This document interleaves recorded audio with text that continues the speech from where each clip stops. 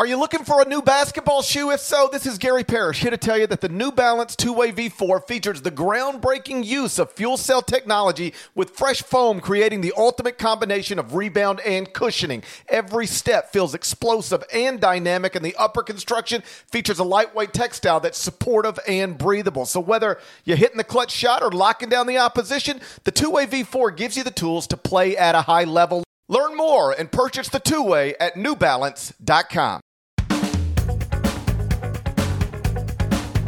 Hey there, it's Gary Parrish. It's Wednesday, February 3rd, 2021. Welcome back to the CBS Sports Eye on College Basketball podcast, where we sometimes discuss camel fighting, dodo birds, and leaky black. Matt Norlander is here with me, and the only respectful way to begin this episode is by recognizing that Scott Drew's Baylor Bears, formerly known as Bill Henderson's Baylor Bears, improved to 17-0 on the season Tuesday night with an 83-69 victory at Texas. They outscored the Longhorns by 7 in the first half. They outscored the Longhorns by 7 in the second half. As a result, Baylor, otherwise known as Terry Teagle's alma mater, is now 17-0 with 15 double-digit wins. The Bears are number 1 at KenPom. They're number 1 in the net. They are awesome, undeniably. Norlander, it's your turn to talk about Baylor.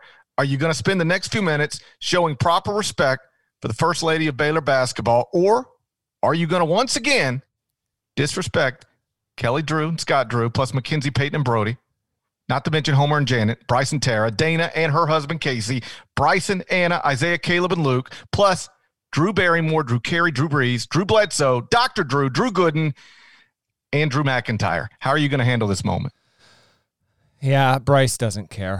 He does care. Bryce doesn't care. I talked to him about it. Yeah, he doesn't care. How are you going to atone for the fact that you still don't have Baylor number 1? I mean, I think it's disrespectful at this point. If I'm running a daily top 25-1 after what I saw last night, I got Baylor number 1, but you don't. And you disrespect the entire Drew family and every Drew. Shouts to Drew McGarry as well. You're disrespecting them all. You've got Baylor number 2. I think you're the one who needs to explain himself. I actually can explain myself, and I do get asked this question every day. I saw Strongjaw last night trying to make the case that Baylor should be number 1, and let me be clear, I won't argue with anybody that says Baylor should be number 1. Baylor at this moment has a better resume than Gonzaga. Got 6 quadrant-one wins. The Zags only have 5. Baylor is got the best adjusted efficiency margin in the country, and one of the best of all time at this point. If you want to put Baylor number 1, it is fine with me. It's just, and I think we've talked about this before, I made a rule a long time ago.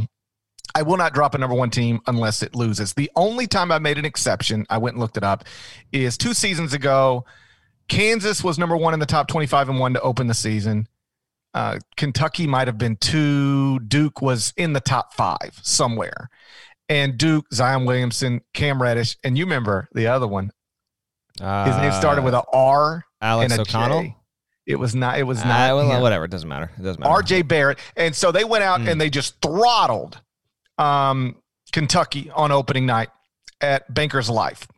And I was even conflicted then because like Kansas had just won and it was 1-0 and number 1. And I was like, it just feels silly not to have that Duke team that just did that to Kentucky ranked number 1. So I made an exception to the rule then.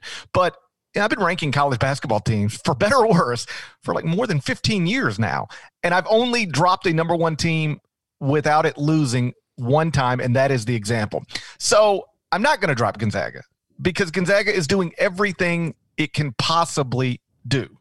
The Zags, when you play in the West Coast Conference or a league that's less than the Big 12 or the Big 10 or the ACC, the only thing you can do, and the only thing I ask when you are trying to be great and are great, schedule as aggressively as you can outside of your league, and then handle everything in your league appropriately. And that is what Gonzaga did. They started the season 7-0 with double-digit wins over Iowa, Virginia, Kansas. So it's not like they haven't proven themselves against the best in the country.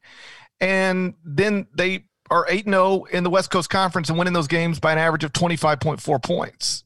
To drop Gonzaga at this point would not be to reward Baylor as much as I think it would be to punish Gonzaga for its league affiliation. And there's nothing Gonzaga can do about its league affiliation. The only reason they don't have as many quadrant one wins at this point as Baylor is because they don't have the opportunities. And I'm not going to assume that Gonzaga couldn't do in the Big 12 what Baylor is doing in the Big 12, which is marching toward what sure looks like to me is going to be an undefeated regular season. So Gonzaga 1, Baylor 2 in the top 25-1 forever or until Gonzaga takes a loss. But I do think we are going to get to a point, if the Bears run the table, go undefeated, they're going to be the number 1 overall seed in the NCAA tournament, and I would understand why. They would have the better resume.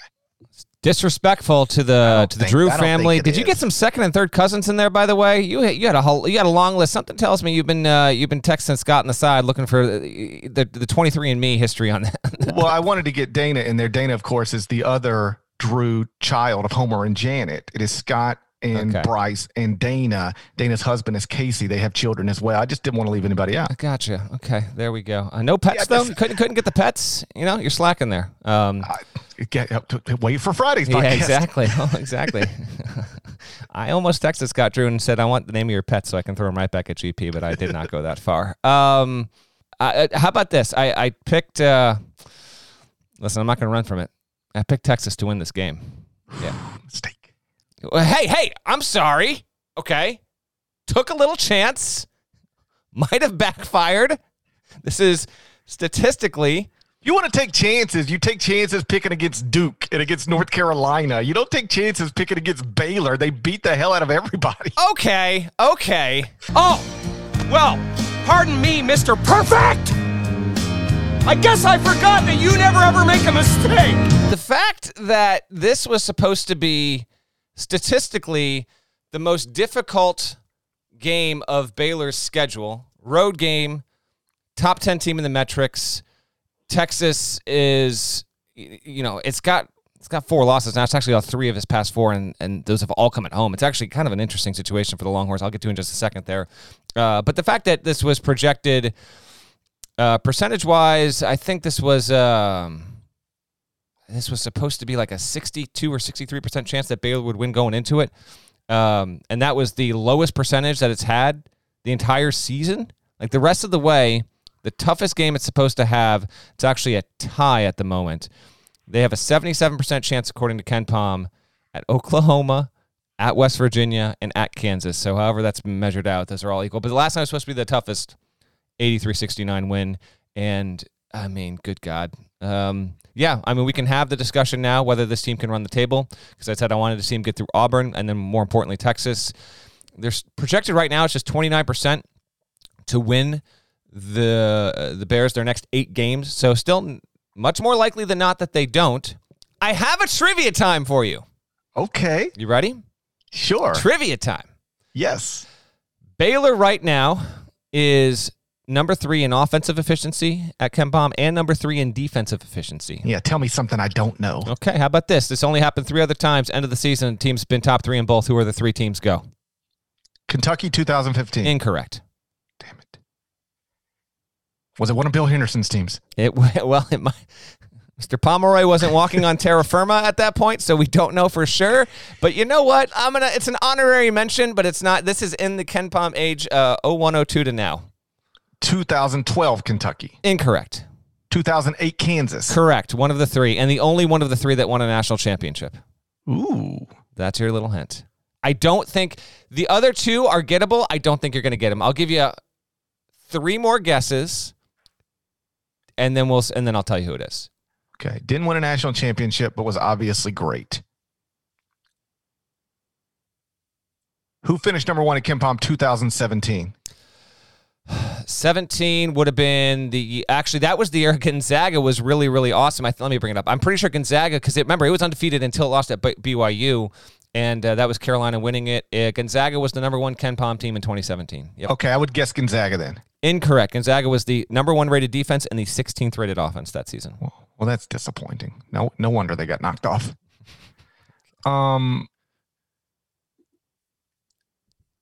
Is it RJ Barrett's team? Don't know who that is. Jeez. Oh, what about 2008 Memphis? Incorrect. The 2008 Memphis team was second in defense, sixth in offense. Again, you're trying to get top-tier elite, top three in both offensive and defensive efficiency. There's only one team ever that has been number one in both, and it was the same. The same team has done it in these the two other teams. It's the same school. So I would get Duke. Yes. What year? Duke. I don't think it was 2000. Didn't win a national championship. Did not win a national championship. I don't know. Just tell me. I'm tired. Okay. The year Duke won it in 2010, it was fifth in defense, first in offense. The 2003-2004 Duke team was second in offense, third in defense. That team was a 1 seed, featured the likes of freshman Luol Deng, Sheldon Williams, J.J. Redick, Chris Duhon, Daniel Ewing. That team, 04. Who won the 04 title, GP? Trivia time, inside trivia time. 2004 title. Come on now. It is long established. I'm not good at this. UConn over Georgia Tech. I was about to say UConn. I swear to God, because Georgia Tech had that redheaded guy. Luke Schenscher shouts. Yeah. I love how he did. I not wait to put a Luke Schenscher photo. The only thing I remember about that Final Four is the redheaded guy. Yep, there we go. And you're going to forget Jared Jack like that. It's disrespectful to the Jack family, to Gary Jack, Gerard Jack, and everyone else in the Jack family. Jack Pirtles. Okay. It's a chicken. The other one and the only team ever. Shouts to, by the way, Doctor of Dunk on Twitter, who direct messaged me this trivia time, or actually tweeted at me, and then I looked it up, and it's going in the court report. But I was like, I'm using this on the podcast. The 2001-2002 Duke team was first in offensive and defensive efficiency. That team had Jason Williams before he was Jay. It had Boozer, Mike Dunleavy, Dante Jones, Chris Duhon. That's the team. There was not number one overall seeds yet in the tournament, but it would have been the number one overall seed, and it got knocked out in the Sweet 16 at Rupp Arena by Indiana. So that's the only team to ever finish number one in both. Baylor's obviously got a shot, but it is top three, and the point is the Bears are in rare territory here. To be top three in both, if you expand it to top five, you add another 5 or 6 teams over the years, but top three in both, and it's why, as we sit here and talk this morning, Baylor is number one in KenPom. We'll see if Gonzaga can leapfrog. They've been going back and forth with each subsequent result, so Baylor's going to hold on to this until Gonzaga's next game, which we don't even know when that's going to be. Its next scheduled game is February 11th. Gonzaga is currently trying to play another I know when Gonzaga's next game is going to be. Oh, you do? Yeah, I just can't say. Okay. Fair enough. So we'll wait and see on that. But I would put, if I was doing a top 25-1 at this point, I would put Baylor number 1 and Gonzaga 2. I had Gonzaga 1, Baylor 2 on my power rankings that went up Tuesday, but when they refresh next week, if Baylor doesn't lose, I'll put Baylor number 1 there just because I think it's done enough at this point. But it's a compelling argument all the same. I had a thought on Texas, but I'll wait in case you want to. Well, yeah, I just want to sort of hammer home something I touched on earlier. Like this Baylor team isn't just number 1 in KenPom. It is putting together one of the greatest adjusted efficiency margins in the history of the KenPom era. It's plus 35.50 right now. Gonzaga's plus 34.65, and then there's a significant gap after those two. But Baylor and Gonzaga have been flip-flopping back and forth, for weeks now. Now Baylor has taken more than a full 1 point lead over the Zags. And this is, the highest adjusted efficiency margin in the KenPom era is Kentucky 2015 plus 36.91. Right now, if the season were to stop today, and it might, we're in a pandemic, you never know. Mm-hmm. If the season were to stop today, Baylor would finish with the second best adjusted efficiency margin in the KenPom era, which dates back to the 2001-2002 season. What that suggests is that these Baylor Bears would be favored over every national champion we've had since 2002, which is incredible to think about, but statistically. Well, yeah. Every season is a universe unto itself, but I get what you're saying. That, yes. But in reality, would these Baylor Bears be favored over 2007, 2008 Kansas if you could put them on a neutral and bend the universe to your will? I don't know. But because, again, the adjusted efficiency margin. Who's being disrespectful now? Okay. Well, the adjusted efficiency margin is within the context of this season. So I see what you're saying, but that's not necessarily the case that it would have been favored over like 07, 08 Kansas. So all I know is this: Baylor doesn't need a Mario Chalmers 3 to beat anybody. It does not at this point. It's frankly, and you know what? One more quick thing before we move on to Texas. Like, I was thinking about this last night. To me, it's just so tremendous that like 5 years ago on this podcast, I dropped some sort of trivia time that was not trivia time at the time. And you discover like the Terry Teagle NBA reference page, and it becomes a thing. And now Baylor's the best team in the history of the universe. It's just, of all the players, of all the programs, it had to be Terry Teagle's alma mater. We were there from the beginning with the Baylor Bears. We've been there from the start. We've been there since the time of Bill Henderson, man. What do you want me to say here? We were there for Bill Henderson's multiple runs to what amounts to the Final Four of the NCAA tournament. I love that you're hashtagging Bill Henderson on Twitter because nobody knows who he is. No. You got a healthy percent of listeners follow you, but like the idea that there are like, you know, people that only listen to your radio show or sports writers that like that don't follow college basketball at all, and they just see this, they see hashtag Bill Henderson, they think Bill Henderson's some like up and coming junior power forward on the team or something like that. It makes me chuckle. It's just funny. Real quick on Texas. So yeah, it's lost. Here's the deal. So first of all, Shaka Smart was able to come back from COVID, and he detailed on a media call earlier this week that he had a really, really tough time with it. And the fact that Texas lost this game, considering all the circumstances surrounded, aside from Baylor just being good, wasn't a terrible surprise. But what's interesting is the Longhorns, as I mentioned a few minutes ago, have lost 3 of their past 4. Now, they've been to really good teams, all quad 1 losses, Texas Tech, Oklahoma, and Baylor, and the only win in there is a home win over putrid Kansas State. But now it actually gets interesting. Like, Texas could wind up, and we'll see what happens here, Parrish, but Texas could actually wind up scooting itself into a situation where its seed is not reflective of its ceiling and its talent, because 4 of its next 5 games in the Big 12 are on the road. So it's gone from a 10-1 team with an undefeated record in the Big 12 to now it's 11-4 overall with the 5-3 mark in the Big 12. 4 of its next 5 are on the road. It's got to play at Oklahoma State, a relatively easy one at Kansas State after that. Home to TCU should be a win, but then at Oklahoma, at Iowa State. If it takes a couple more losses in there, if it takes 1 or 2, in addition to the fact it still has to play at Texas Tech, it's still got a game against Kansas, got a home game against West Virginia. You know, I could see this Texas team entering the NCAA tournament with, say, 8 losses. Maybe that puts it on the 4 line. I don't know. And if that were to be the case, it would be super intriguing because let's say it was a 4 seed. I think it's good enough. Like, if it had won last night, it would have been still in the potential 1 seed conversation. So we could have a situation where Texas is on the 4 line, gets into the Sweet 16, and then you've got a really interesting situation if it were to play a 1 in that Sweet 16 game. So just keep an eye on the Longhorns going forward. I kind of get the sense that they are going to be just a line or 2 below than what you think they should be. Not that won't be warranted, but they've just taken on a few too many home losses as of late that I think they're not going to be able to catch up and maintain that 2 seed status they were chasing.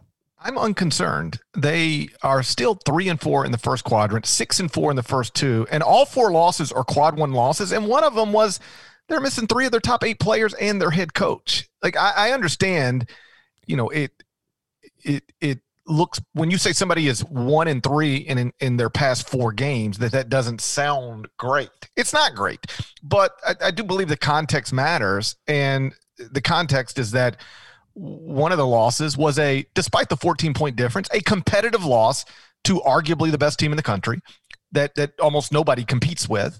And then another of the losses was, you're missing 3 of your top 8 players, including arguably your best player, plus your head coach, and you lose by a point. And then the third loss in that stretch is a 2-point loss to a Texas Tech team that, has Mac McClung's mom raising the roof after every bucket. So what are you going to do? Yeah. Honestly, what are you going to do in that situation? So I'm unconcerned. I've still got Texas in the top 10 of the top 25 and 1. Again, they competed with Baylor. Ultimately, it was just not amazing to watch at this point because you sort of expect it. But like Baylor's sitting there taking punches. Greg Brown dunks on the world, cuts it to 55-51, gets a tech. Which, by the way, we should cut that out. If you dunk on somebody, you should be able to stare at them. Get it done. I don't know if they're going to change it, but they should. That was absolute filth. And yeah, if you posterize someone, allow them a second and a half to mean mug. And 7 seconds. What? I don't care. I mean, come on now. For every addition, at some point, mean mugging becomes counterproductive to the larger goal of winning the game, because you're sitting there staring at a guy laying on the ground and the other team's going the other way. You're not getting back. So that's on you. You have to make a decision it's a punishment in and of itself. You have to make a decision. Do I want to continue to mean mug, or do I want to get back on defense? And if you continue to mean mug, I'm fine with it, because the punishment is tied to now your team's at a disadvantage because you're not back. Right. So let's just stay out of it. Keep our whistles out of our stupid mouths, and if you dunk on somebody, you should be able to hang on the rim. You should be able to mean mug. You should be able to maybe air hump if you want to. That's a personal preference. I would air hump, but if you don't want to, that's fine. I just don't.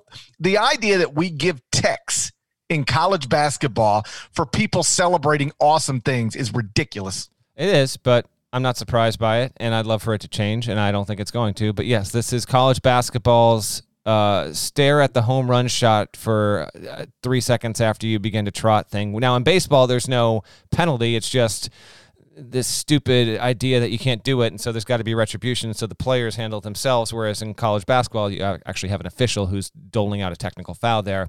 But give a little bit more leeway here. I'm right there with you. That dunk was absolutely, as I wrote, that dunk was worth 14 technical fouls. Even if none were deserved, that was here's the problem. I saw a lot of that. That was, it's worth the technical foul.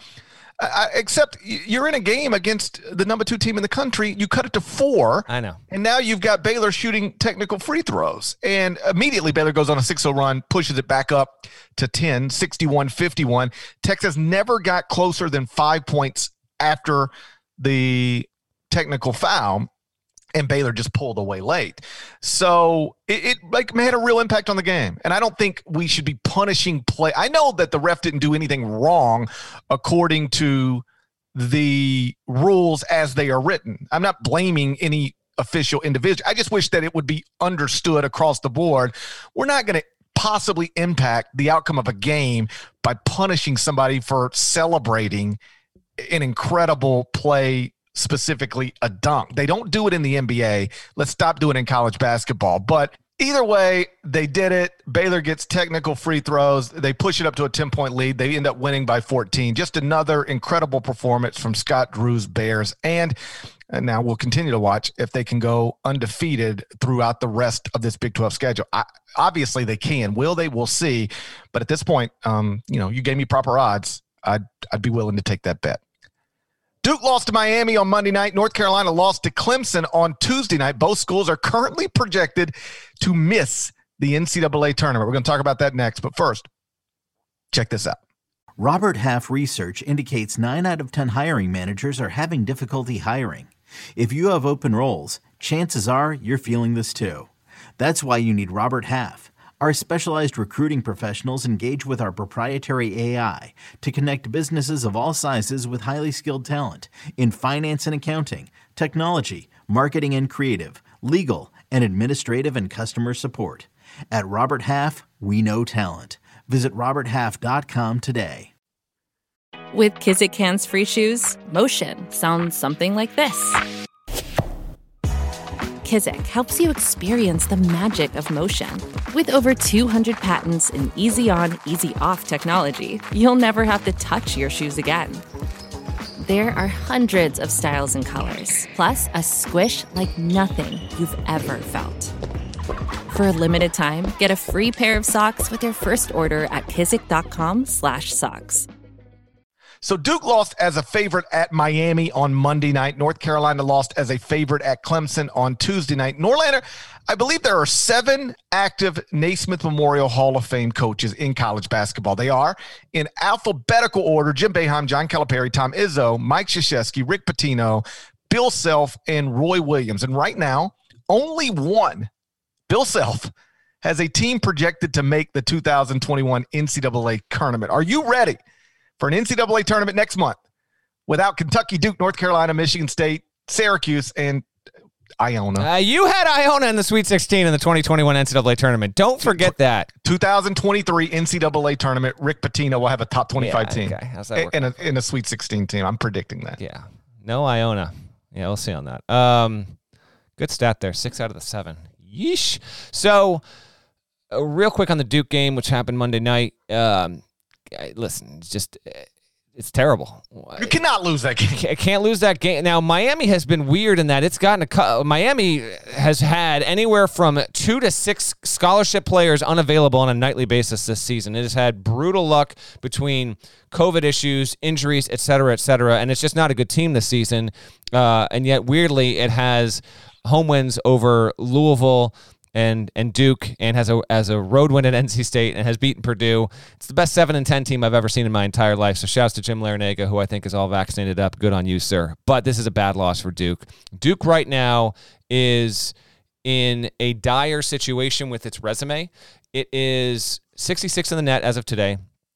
It's technically now 1-3 in quad one. It was winless. One of its wins jumped in there. Let me check that real quick in real time, GP, because it was 0-3 when that lost that game. So the quad one win at this point is going to be Clemson, maybe? It's either Clemson or at Notre Dame. I bet you it's at Notre Dame. The point is they're well below what they need to be in quad one to have inclusion, and they're 2-2 in quad three games. So we weirdly have, so you have that, and then you have Carolina lay an egg. Now, good on Clemson for winning the way that it did. I mean, Clemson at one point had the number one rated defense in the sport, and this was 3 weeks ago. Then Virginia snatched its soul, and the Tigers tailspin. Able to have won 2 of the past 3, both at home. Got a win over Louisville over the weekend, which was good, and got a win over Carolina, and squeezed in between. Just an absolute, disaster at Duke over the weekend, which made people think, okay, maybe Duke's got a shot.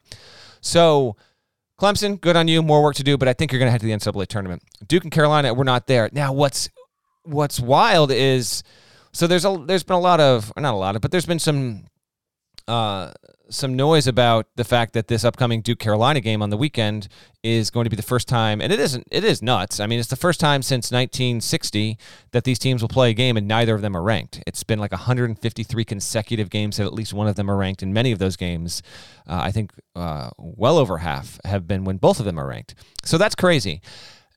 This would be an irrelevant game if not for the fact that now there's legitimate urgency behind it. Like, it's a situation where the loser, it's not that they don't have any chance whatsoever of making the NCAA tournament. The ACC is going to hold its tournament, and that situation, I guess, is always out there. But a loss here for Carolina, and it goes to 11-7. It's got its own resume issues to consider. It's on the road, so it's going to be a little bit difficult. And then if Duke loses, I mean, it's definitely absolutely over. It's basically almost over at this point anyway. So yeah. Weirdly enough, if Carolina had defeated Clemson on the road and Duke had won, like it would be something that'd be like, okay, they're in the mix. But now there's more tension in this game because of the circumstances behind it, which is a bit fascinating in its own right. Duke's quadrant one win is actually at Notre Dame. It is at Notre Dame. Notre Dame is 70th in the net, so that qualifies. A road win over the Irish qualifies as a quad one win right now, but there's a chance Notre Dame could fall out of the top 70, at which point Duke would be sitting on 0 quadrant one wins. The resume right now, like it's very easy to say Duke's projected to miss the NCAA tournament. I think everybody acknowledges that. I don't think people understand how far away they are right now from making the NCAA tournament. I mean, they are 3-4 in the first 2 quadrants with 2 quadrant 3 losses. That is awful.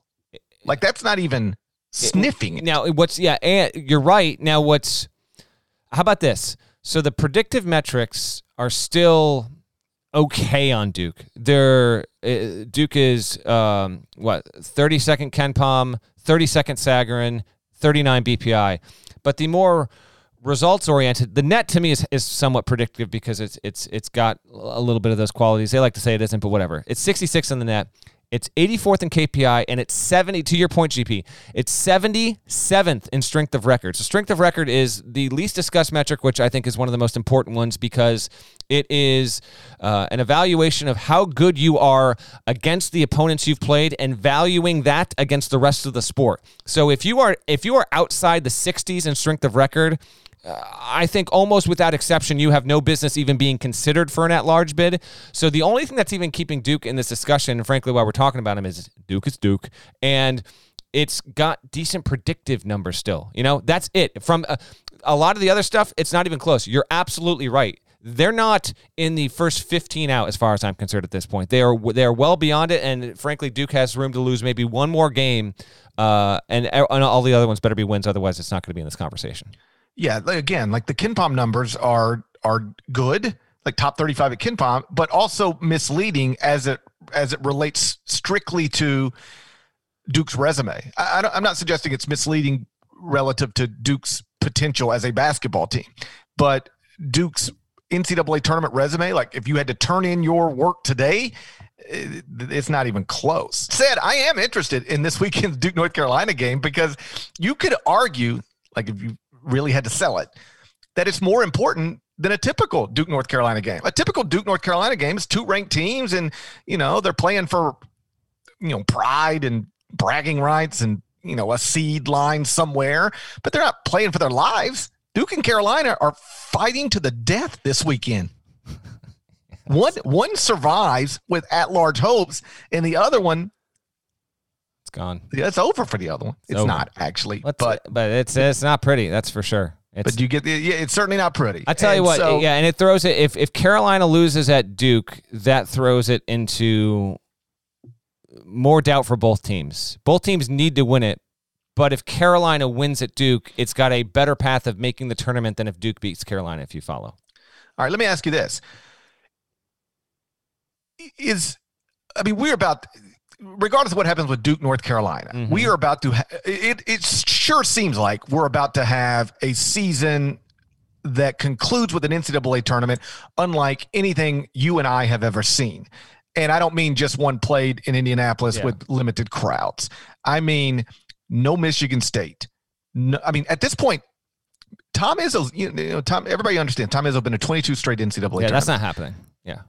Okay, not only is that not happening, Michigan State's probably going to finish with a losing record.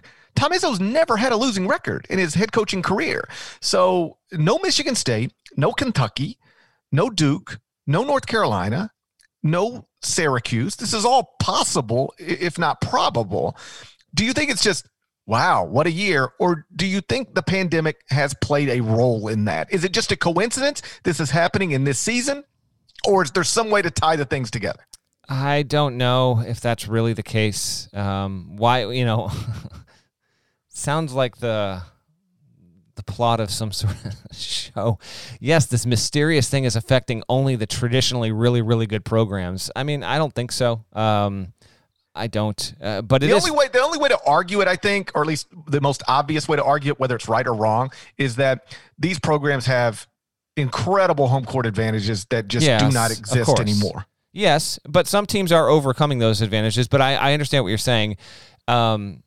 A reminder to listeners, I think I've mentioned this on the pod. I have had it on the site in a couple of different spots in the past 3 weeks or so. The last time we had an NCAA tournament without Carolina and Duke, it was 74, and without Duke, Carolina, Kentucky, Michigan State, any kind of combination of those was 1974. It has been a long time since we have it. And then you throw in Arizona. It's just since basically the 70s that we have had a tournament, and there wasn't 64 teams. There wasn't 68 teams. There was, I think, 74 might have been 25 teams in the field, I think. It was the last 25-team field when the rules were different, and you basically got one team out of every league. It was just a different setup altogether there. So we are headed toward, man, it's going to be I'm ready for this tournament. I think it's going to be wild, wacky, and I hope that we get Baylor Gonzaga in the title game. That would be truly give us that if you're going to have this abnormal field otherwise. But no, let's take it a step further. Undefeated Gonzaga against undefeated Baylor in the title game. That is now what I'm hoping for. Yes, let's go. Let's get this done here. Because, again, they tried to play each other in the regular season. It fell through. Listen, the fact that we're going to get a tournament, it's going to be great and all that stuff, get any title game, whatever. But if we're going to be void of all this other stuff, I think, frankly, if we're being completely honest, if you are not going to have, 5 of the 9 or 10 biggest programs in the sport in the NCAA tournament, the tournament's going to be fine. Millions of people are going to watch it. Millions of people are going to make their picks and do their pools and all that stuff, and the thirst will be plenty high. But if you're not going to have those teams, then the way you make up for it is you have 2 undefeated teams on opposite ends of the bracket, clearly ahead of the rest of the field, and you're watching to see if they can, work their way down, round by round, to go ahead and meet in the title game. What about Drake in the title game? Hey, Undefeated Drake, would you take that? I would take Drake in the title game. If we could have a situation there where Drake also entered the NCAA tournament undefeated, that would be that's just an incredible bonus if we could get it, by the way. If we can get it. How about Drake? 17-0, and right now, you know where it is in the net this morning? Top 10. It's 11th. It's 11th in the net. It's 11th. Loyola Chicago is 14th. We'll save, you know what? Let's save it for next week, though. They play each other next week. If they can get there, the Valley could be a two-bit situation here. Real quick. Well, this is an important week for the Valley, and for Drake specifically. They entered the AP poll at number 25. They are in the top 25-1 at number 25. And the way to rationalize it, I think, because I struggle with Drake, because computer numbers are strong. They've been dominating most people. It's not just 17-0. It's 17-0 with 13 double-digit wins. 16-1 against the damn spread, GP. This team is 16-1 against the spread. It's the best team. It's for gamblers. It's been the best team by far this season. The issue, if you want to nitpick, is they have no quadrant 1 wins, but they are 4-0 in quad 2, and that's what I settled on. Okay, they haven't played quad 1 games, but they have played quad 2 games, and they've won them all. And here's a list of teams that have lost quad 2 games: Houston, Illinois, Iowa, Virginia, Alabama, Texas Tech, Ohio State, Wisconsin, Florida, Creighton, Florida State. They're not all perfect in quad 2 opportunities. They've all taken at least 1 loss in quad 2. Drake has played 4 quad 2 games, won them all, put them in the top 25-1, put them in the A poll, and put them in that whatever you do thing. Power rankings. Whatever. Hey 19. Yeah, the Hey 19. The Franklin. Yeah. 17-0. Next 2 are at Valpo. Worst named home venue in college basketball. Trivia time. What's Valpo's home arena named? The Bryce Drew Center. On this podcast, you're damn right it is. Bryce does care about it. The Janet Drew Center. Bryce does care about that, by the way. It's the Athletics Recreation Center. What are we doing here? Now, to be fair, the acronym is fine. It's referred to as the ARC, Athletics Recreation Center. So the ARC, that sounds better than Athletics Recreation Center, the blandest, worst home venue name. Yeah, why can't we just call it the Homer and Janet Drew Center? Let's make it happen. I mean, why wouldn't Let's start a campaign? I understand selling it to like Walmart and like, hey, it's the Walmart Center on Valpo's campus. But if we're just calling it something that has no financial gain to it, name it after Homer and Janet. Let's get it going. I don't know what the holdup is. Dana. Name it after Dana Drew. There we go. I mean, let's get it done here. Formerly Dana Drew, of course. Of course. Now, Drake is at Valpo this weekend, and then it's got a home game scheduled against Northern Iowa, and then Loyola Chicago. So it's got to get through 3 more games before we could have a potentially just tremendous Valentine's Day weekend with Loyola Chicago. Drake, me and my wife are definitely getting into the cozies under the blanket and watching Cameron Krutwig. Wait till I tell my wife we're spending Valentine's Day weekend watching Loyola Chicago and Drake. Oh my gosh, I cannot wait for my wife to be all into this. She might honestly think, a Drake concert with somebody named Loyola Chicago opening. She might actually think that's what I would be trying to get her involved in. It's like, hey, you want to watch Drake and Loyola Chicago? She might be like, the band Chicago. Oh, I think I know. Yeah, they're opening for Drake? Yeah. Loyola Chicago is opening for Drake. That's cool. Is it on pay-per-view or something? Or what do we have to do? Is it like a virtual concert? It's like, no, it's a Missouri Valley Conference basketball game. You're going to watch this 6'9" dude named Cameron throw the meanest freaking backdoor bounce pass you've ever seen in your life, honey. Get into the mood right now. It's going to be amazing. Hey, real quick, just a couple quick notes from Tuesday night that we didn't touch on. The Illinois-Indiana game. Listen, I am so thankful that we have a season, we have games, we get to podcast and talk about all this stuff. That was horrible, okay? Parrish, that was disgusting. I watched every minute of it. I did too.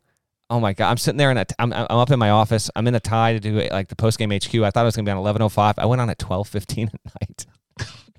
It's fine. It's what it is. It's a job, and it was fun. But like what made that? Why did that game last so long? So many fouls, stupid reviews. It was a slog. I didn't enjoy it whatsoever. Illinois gets a first win in a decade plus that they've won at Assembly Hall. So shouts to them getting a good win there. Indiana remains, Indiana took a loss. Maryland got a win. Those are two of the real moving targets in that league in terms of NCAA tournament outlooks and stuff like that. Credit to Maryland. I do want to mention it got a good home win. It beats all these ranked teams on the road. It finally got a win at home over a ranked team and beat Purdue in the process. So it did itself some good there. So good for the Terps there. IU fans just got to be again, listen, I don't know what it's like to be an Indiana fan, but I hear you. This has just got to be a just grit your teeth, pull your hair out experience on an every game basis. IU is now 9-8, 4-6 in the league. It's got a tournament resume. We'll have to wait and see where it can go from here. It's got to pick up some wins. It's flirting with around 50th overall in the net. It's the same. It's not the same deal, but it's an improved version of Duke. The predictive metrics still really like the Hoosiers. They're top 30 across the board and all that. The resume-based metrics all have Indiana basically 48th to 60th overall, so they have plenty of work to do. That was obviously a notable game. Trace Jackson-Davis remains awesome. Kofi Coburn sometimes just... that dude is a freaking monster. Love watching him go. That was obviously a notable. Is he the game. hardest dunker in college basketball in terms of just violence? Maybe, yeah. And I love that. Listen, we've been waiting for Illinois to be something really worth watching for a long time. Solid team last year. It's been a little up and down with wins and losses, but it's again. I tweeted this out. I promise you, I'm going to pick Illinois run round too far. If I pick them to the Elite Eight, they're going to lose in the Sweet 16. If I pick them to the Sweet 16, they're going to lose in the second round. If I pick them to the Final Four, they're going to go in the Elite Eight. I just can't. I can't resist this team. And good on them to win when DeSumo fouled out on a trash call in regulation. They got the win nonetheless there. And then we had mentioned it before. Michigan State actually put up a good effort. Now, if you're Iowa, maybe it's not a great sign that Michigan State scores 37 against Rutgers. Can't get it going whatsoever against Ohio State. Then it walks into your barn and says, we don't give a freaking flip about Carver Hawkeye. Okay, don't care about the man, and we're going to score 78. Iowa wins by 6. Luka Garza crosses 2,000 career points. Iowa gets the win there to keep itself in the Big Ten race, to keep itself, chasing toward that 1 seed line. So that was the other notable Big Ten result. And then the last one, GP, I actually did call this one on the side. I picked Texas. That was wrong. But another money line play I picked was Ole Miss to beat Tennessee. And your Vols, 52-50 loss. Good on Kermit. I don't know if Ole Miss is even going to be an NIT team. I don't know. That's a good win. But Tennessee, man, I don't know. 2-3 in its past 5 games. 2-3, 12-4 overall, 5-4. Alabama's already wrapped up the SEC regular season title, but this was the thing that clinched it. If there was any hope that Tennessee was going to just click back into a dominant form and maybe take a chase at it, it's done. It's still the number 1 defense in the country. Tennessee is, as of this morning, but the offense is bad. Your guy John Fulkerson is in the top 400 player in the sport, and you wanted him top 10. Happened? So I don't what know. Has Listen, happened? I tried to warn you. I don't know what you want from me. But that was the other notable game from Tuesday night I wanted to bring up because it got lost in the shuffle, understandably so, but not good. Tennessee could be another one of those teams like Texas. Now, I like Texas more than Tennessee, but could we see it on a 4-line, a 5-line, dare I say a 6-line? I don't think it'll be that bad. That could be on one of those seed lines where it's capable of making a deep run despite where it lands in the tournament. Real quick, because you mentioned you're going to pick Illinois to go 1 round too far. You're committed to the cause. I am.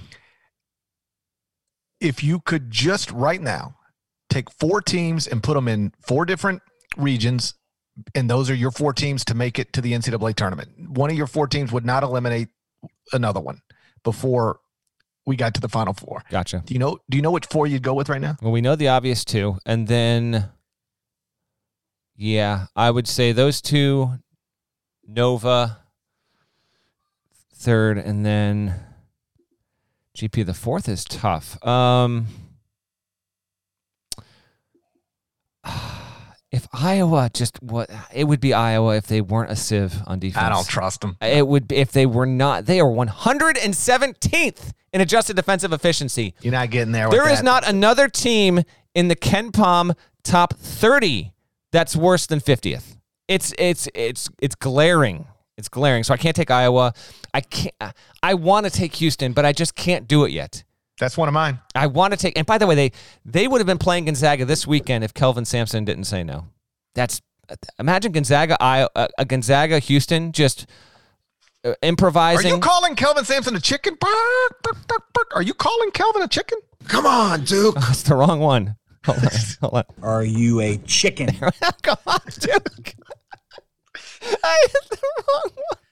You got to know your buttons, man. I got to get it. You have to know your buttons. What are you doing? Oh, my gosh. Oh, buttons that's together. Okay. Label your buttons. Oh, I want to take Houston. I can't, and I wish they were playing that game. He didn't take it because it was too much travel. I understand, but yes, it was Sampson's decision. He actually went on the record with that earlier in the week. But that would have been absolutely phenomenal if we got Gonzaga versus Houston. Arguably best offense, arguably best defense. That would have been incredible. So I guess my fourth team on the spot right now. You know what? I'll take Virginia. Reigning national champs, I guess. I got no confidence about this, by the way. I guess. Who are you for? I have incredible confidence in every team I pick. Gonzaga, Baylor, obviously. Houston is one of them. And, I mean, like, they're second in defensive efficiency, first in offensive rebounding percentage. So think about that for a second. You can't score on them, and then they create all these extra possessions by getting offensive rebounds. Like, how are you dealing with that? And, by the way, Kelvin Sampson, despite his unwillingness to play Gonzaga, they lose 3 of the top 4 scorers from last season's team. Caleb Mills leaves the team after 4 games. Preseason AAC Player of the Year, and they just like it doesn't matter. Like it just doesn't matter. So Houston would be one of them, and then I think my fourth is Alabama. I want to pick Alabama. I'm close to it. 14-4. I have only lost once since December 19. Super fun. And it really would be something if we had Bama make the Final Four the same year that it made the CFP and then obviously won the national championship. So I trust Villanova more. See, I think it's more about get to the tournament. The coaches who have done it recently, Villanova, that program. Virginia still has players on the roster that won the national championship. That would be my pick. But I do like Bama. So you like them more than the likes of Villanova, Iowa. Michigan's the wild card here we're not mentioning, but it's still on pause due to return in 8 days, so we want to see what it's like once it comes back. But that's a fun 4 that you're picking there because Houston good on defensive end, and Bama's good on both ends. They're just a little more unpredictable on offense, even if they're fun to watch. Yeah, to be clear, like what I just said, Gonzaga, Baylor, Houston, Alabama will not line up with the top 4, the top 25 and 1. I do that based largely on resume. I'm doing this based on just the type of teams I could see, winning 4 games to get to the Final Four. Gonzaga, Baylor, like there's no intelligent way to pick against either one of them right now. So we're really just picking 2. And I just think, Houston is super reliable. If you're going to guard and offensive rebound, like if I can count on those 2 things from the jump, you're hard to beat. If you're going to guard like crazy and grab your own misses, create extra possession, you're just hard to beat. And with Alabama, I don't know that we're one of the 4 best teams in the country, but the style of play, if they get going, they just can bomb you. And I could absolutely see them running through a little 4-game stretch where they shoot 42% from 3-point range, launching 32 a game. And you look up and they're one of the 4 teams left because the style of play they got hot at the right time. And that style of play, you get hot with that style of play, you're blowing people out. Yeah. And to your point, what we talked about earlier, Alabama, if it does do that, it could be one of those teams that enhances the NCAA tournament experience for the casual fan more than they even realize heading into it. If you're going to tell me that Alabama is going to be, dropping 15 threes on average in its tournament games, then it's going to make for a more fun tournament. Real quick here as we get out of here, for everyone listening earlier on Wednesday, we lost the best game of the night, in my opinion. Louisville at Syracuse has been postponed because of COVID-19 protocol at Louisville.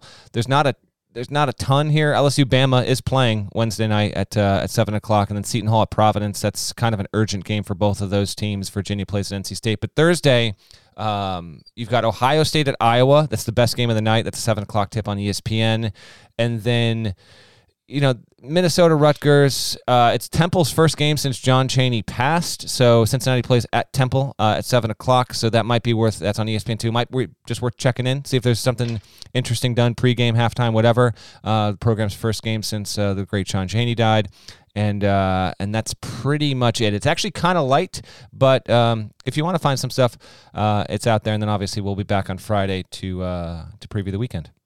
Shouts to Devin Downey. Shouts to Chester, South Carolina. Shouts to Terry, MF and Teagle legend. Shouts to Larnell, and thank you guys once again for listening to the Eye on College Basketball Podcast in the middle of the dumbest pandemic of my lifetime. I've had it with this pandemic, Landry. I know. I've had it. So I've had it. It's nearly been a year. All right? Enough is enough. Enough is enough. Coming up on it. I didn't see this one coming. I did. I never seen one like this. 2011 Times Square. I told you. I read about them. But I never seen one with my own eyes like this. It's been a hell of a deal. If you're not subscribed to the podcast, please go subscribe anywhere you subscribe to podcasts, including Apple Podcasts. Leave a review. We might read it on Sunday night. We're really close to 2,000. I think we're like up to 1994, 1995. So we're really close. Push us over the edge by Sunday. We'll celebrate accordingly, and perhaps we'll read your review on the podcast. Either way, we're going to talk to you again on Friday morning. Until then, take care.